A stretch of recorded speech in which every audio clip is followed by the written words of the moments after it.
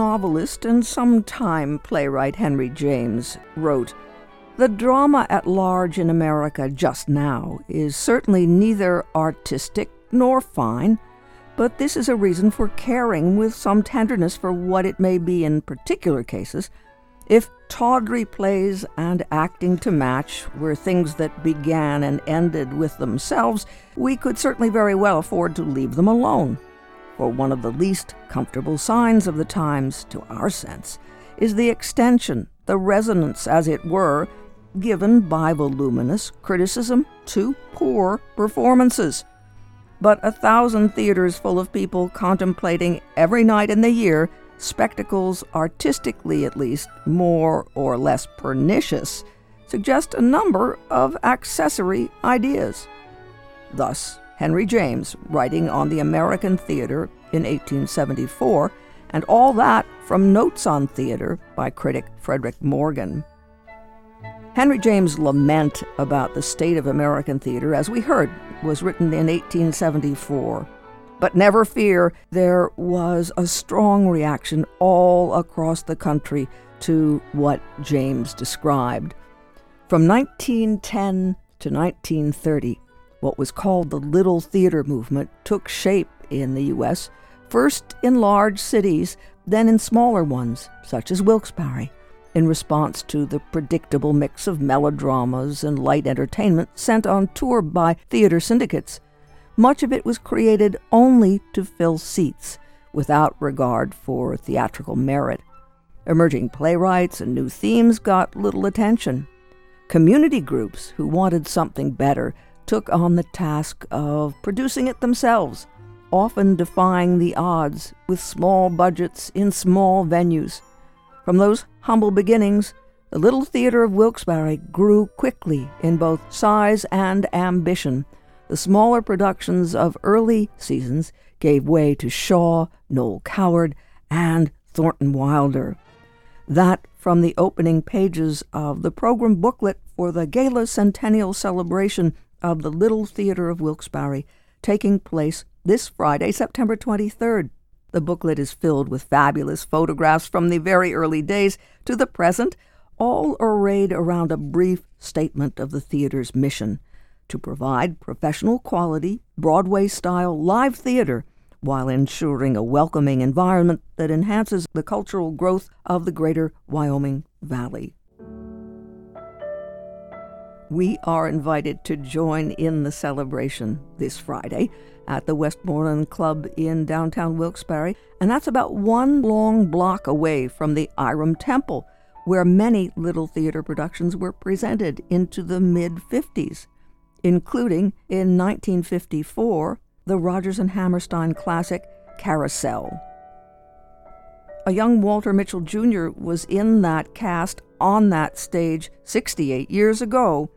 He is now General Manager Emeritus and Director of Development at the Little Theater. The current General Manager is David Parmalee, another Little Theater of Wilkes-Barre veteran. Walt Mitchell came to the studio with David Parmalee joining in by phone, and they shared their passion for the Little Theater in its 100th year and their memories. Walt Mitchell. My first show was Carousel.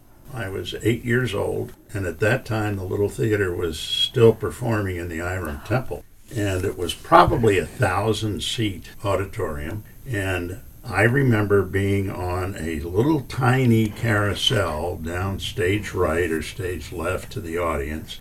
And every rehearsal we had a pianist. For the first time ever, when the orchestra began 2 rehearsals before opening night, here's this 24-piece orchestra complete with brass and strings, and they started the overture, which you'll remember goes something like da da da da da da da da da da da da da da da. Well, I had never heard anything like that in my life, and the hairs went up on my arms and the back of my neck, and I got a little bit of a chill and then a thrill, and I thought, there's nothing better than this. There can't be anything better than this.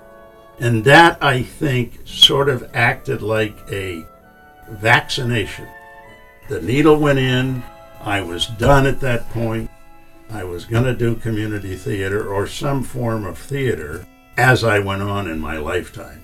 And I did roles every 2 or 3 years from that point on. Even when I went into the service during the Vietnam conflict, I started a theater group on our post with a little one-act play, and by the time I left 2.5 years later, we used the Army band for the orchestra for musicals, and we used people from the community as well as people from the armed forces in our casts. And it's just been a terrific avocation for me, and one that I have to say, I've had a lot of different interests, but at the core of who and what I am has been service to the community theater organization, and specifically for Little Theater. So here we are celebrating our 100th year. Don't know how many theaters around the country are that old, but I do know that Erie Playhouse and Barnstormers Theater in Ridley Park are older than we, but I don't believe there are any others that are. It's typical to be a vagabond theater company where you move from space to space. Little Theater did that at its outset when it began with simple play readings in people's homes, and then it moved to North Washington Street, across the street from what was Coughlin High School. And they built their sets there, they did their rehearsing there, they did their auditions there before they moved into the Iram Temple, sort of like with 2 weeks to go. The temple would allow you to come in and play. And I can remember way back when I was a kid, directors would sit in the back of that 1,000-seat house and would yell, "I can't hear you." We didn't have mics in those days, body mics. And it seems like every show these days, be it a musical or a dramatic piece, people are still wearing mics. The art of projection and articulation and enunciation, it's a lost art. It really is. And we've gained the reputation of when you go to the theater for a musical, you're going to get live music. You're not going to get recorded music on what are called tracks. We always have at least a quintet or more of very talented professional musicians, many of whom come back show after show because they enjoy so much the experience of playing there. I think they feel appreciated because so few other theaters anywhere are using live music, so they know, well, at least I've got a job. And maybe there's a little one out in the audience who will react the way you reacted that very first Carousel opening, and you were hooked. And that's an experience that you can't put a price tag on. David, you have been digging around in archives that people haven't been able to digest up until this time. So tell us what you've been researching and what's turned up. Yes, I know now to an extent how museum curators feel when they say we have 10 times this amount in the basement that no one can ever see. Susan Nagel and I went through, I'm thinking, 40 giant 3-ring binders packed with photos, programs, bills for expenses for producing shows, minutes of board meetings from the 1920s. I mean, these are the kind of things we have. And our goal was to select the most interesting things and the things that threw most light on the entire history and prepare some of them for display at the gala and after that. And we've actually made reproductions of things like a program from an A.A. Milne play they did in 1929, the original bond that was issued for purchase of the theater in 1956. They issued a number of these, and we have one that was brought back, somebody saved, so that people can handle them and look at them and see what was the tone of the time. What were things like? We have a newsletter from 1930, and the main article is, what is the problem with community theater in America? And I haven't read the article yet, but I guess nothing has changed, because we could still ask that question today. But it stirs your heart to look at the collection of things, and it reflects the effort and the passion and the devotion of people to that institution over these 100 years. It was an emotional experience to look at all those things. Walt, you have a list of names before you of people who are no longer here, but who were not just movers and shakers in the theater world, but those were professionals, community-minded people who understood the importance of arts organizations in a community in terms of quality of life. Speaking of that, Daniel J. Flood may ring a bell, longtime congressman in Wilkes-Barre.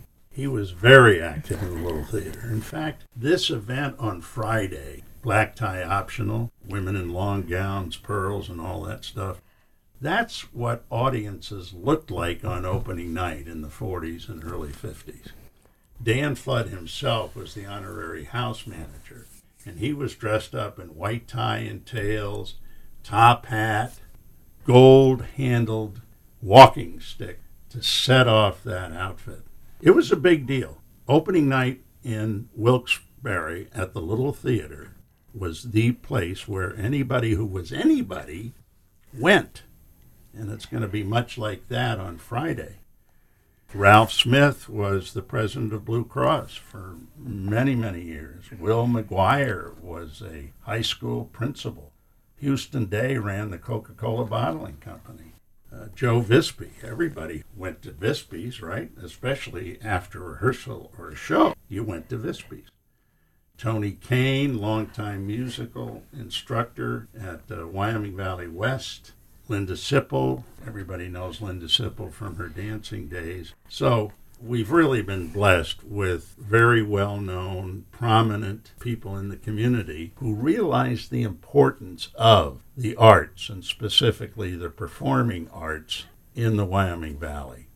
Dan Flood, after the flood of 72, was able to get a federal grant for the Little Theater to perform gratis productions for people in the Wyoming Valley that fall, because he, as so many people did, realized what a psychological toll the effects of that flood took on the community. And he said, well, let's do something to make them happy. So he got this money to get to the Little Theater so they could afford to mount a happy production that would help raise people's spirits. And that's what performing arts can do that a lot of other things in life cannot do. You can laugh, you can cry, you can giggle, you can reflect, you can think, get down into the minds of those actors on that stage and the characters that they're playing, and you'll never see it again.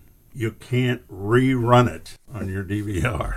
It doesn't happen. So for the actor, whatever he's putting out there, or she, that's all it's going to be. You'll never hear the same words given the same way any other time. And that's what's unique about live theater and the interpretation of those words and what the playwright or composer or lyricist was thinking about when those words and music were created.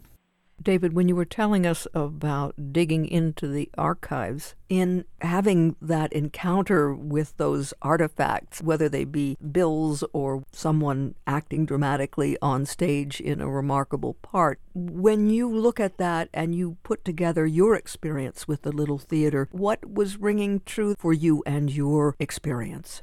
Having grown up here and being a bit older now, there's a strong connection in my heart with the area.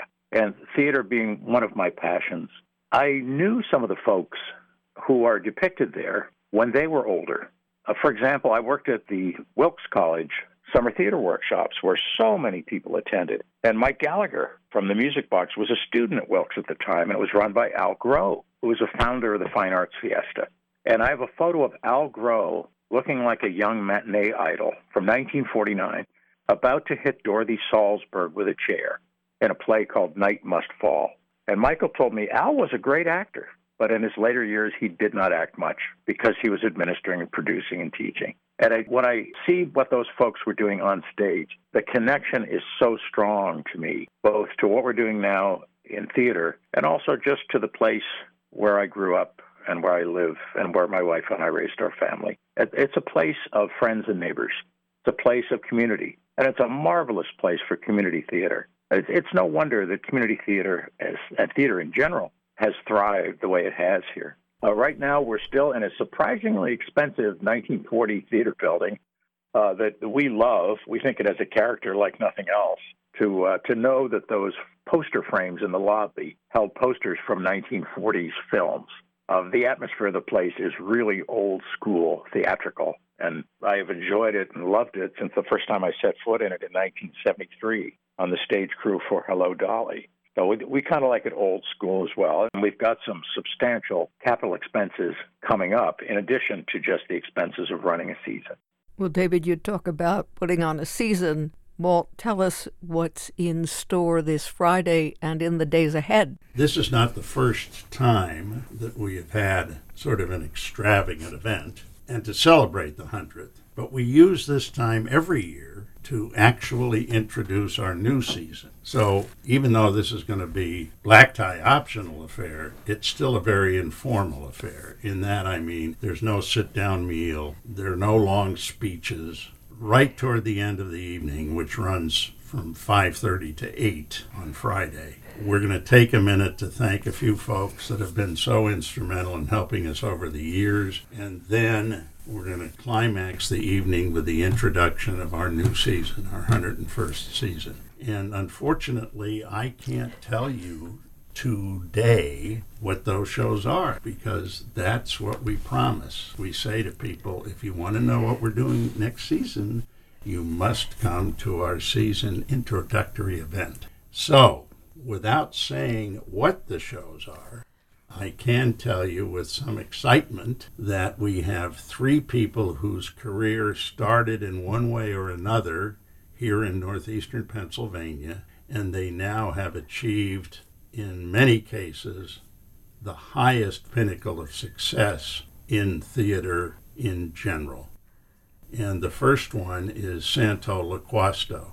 He spent many of his formative years in Lee Park and Wilkes-Barre, and then came back to Wilkes-Barre to go to King's College, where he learned the art of set design. From there, he went to New York, and for those who don't know the name Santo Loquasto, he is the owner of several Tony Awards, of decorative awards and design awards in film, and many nominees in all those areas. So he's quite well known within that sort of technical aspect of the entertainment business. He has taped a presentation for one of the shows that we're having in our new season. Celia Hottenstein, many people know that name because her father is a doctor in the Wyoming Valley, and she did much of her theater initially also here in northeastern Pennsylvania before she went off to New York, and is now in Wicked on Broadway, and has many times played the lead as a stand-in therefore. She's also taped an introductory message about one of our shows. And finally by tape is Rob Klein. Now, Rob went to Wyoming Valley West, and then he went on to Harvard, where he served as the editor for the National Lampoon. And apparently his talent was so good that Saturday Night Live hired him, and he served as the chief writer for Saturday Night Live for many, many years. And he also is going to introduce one of the products that was written by one of the talented people for whom he wrote comedy when he was at Saturday Night Live. An interesting aside about Rob Klein is that we have had a summer theater workshop for kids 5 through 17 ever since 1985. And when he was here growing up at Wyoming Valley West, one of his best memories was going through the student theater workshop at Little Theater. We have Lauren and Lorenzo Medico. They themselves have been on professional tours, not together, but the same show, Beauty and the Beast. So they will be on the dais introducing one of the shows in our season. So we've got 6 shows plus a summer theater workshop, and I think people are going to be ecstatic when they hear the top quality of recognizable names that they'll be seeing in the new season beginning in January. Yes, this is a celebration. We don't have to worry about performing for once and all those moving pieces that go into being performers and an audience. This is just a gathering of friends to have fun and enjoy that heritage and that legacy, and to meet with one another, in some cases after quite an absence. It's been some time since some of us saw one another, and to reconnect. Just the fun of being together, talking theater, looking at all that great stuff we've assembled, and just enjoying the moment. That's what it's for. There's quite a responsibility in being part of an organization that is 100 years old. You have to understand the past, you have to think about the challenges of the present, and look ahead to the future. Yes, when the 125th or 150th, when we're displaying the holograms of the last show we've done through artificial intelligence on the internet or whatever we're doing, people will look back on this moment as the distant past. And of course, today, what matters to us is not only celebrating that great legacy, that heritage of theater, but what's coming up next year. What are you offering us? Because that's what it's all about. Somebody said once, actors' work is writing on water.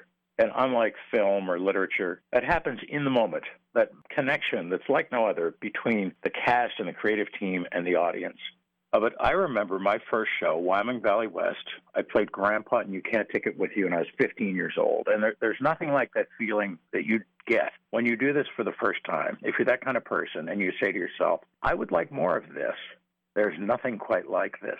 And Walter and I both participated as instructors and mentors, so to speak, at the youth workshop that we do every year. We did that this summer. We had about 7 on the staff, and Scott Collin directed Into the Woods Jr. But I got to work with some of the kids and do theater games and exercises and diction and things like that. And a number of those young actors, the 14 to 17-year-old teen actors, have come back since to volunteer, some of them many times. In fact, some of them are volunteering at the gala.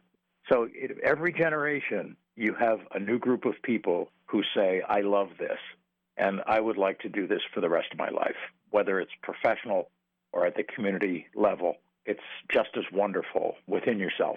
So it was reassuring and heartwarming to see that spark being kindled this summer in young people. We've got incredible alumni from that workshop over the last 37 years. I remember what it felt like to start. And to have the opportunity to continue to be part of theater is a great, great gift.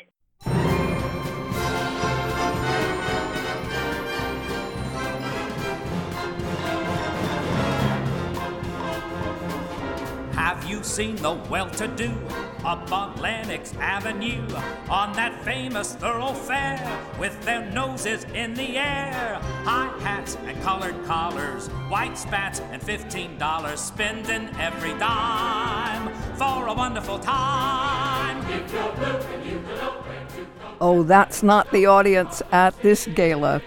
It was David Parmalee, General Manager of the Little Theater of Wilkes-Barre, and Walter Mitchell Jr., General Manager of Emeritus and Director of Development at the Little Theater. It is a gala centennial celebration of the Little Theater of Wilkes-Barre. Little Theater commemorating its 100th season with black tie optional. But it will be a grand celebration, and it's this Friday, September 23rd, getting underway at 5:30 in the afternoon and continuing at the Westmoreland Club, 59 South Franklin Street in Wilkes-Barre. As we mentioned, that's one long block from the Iram Temple of Wilkes-Barre, where many of the shows in the early days of Little Theater were produced.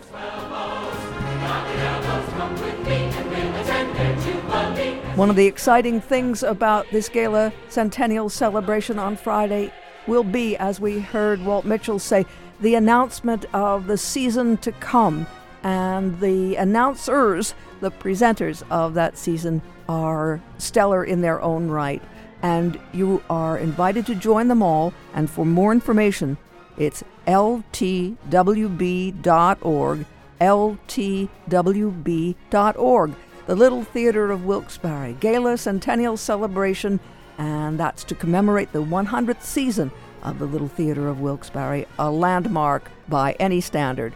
Friday, September 23rd, getting underway at 5:30, running till 8 at the Westmoreland Club, 59 South Franklin Street in Wilkes-Barre. For more information on the web, ltwb.org.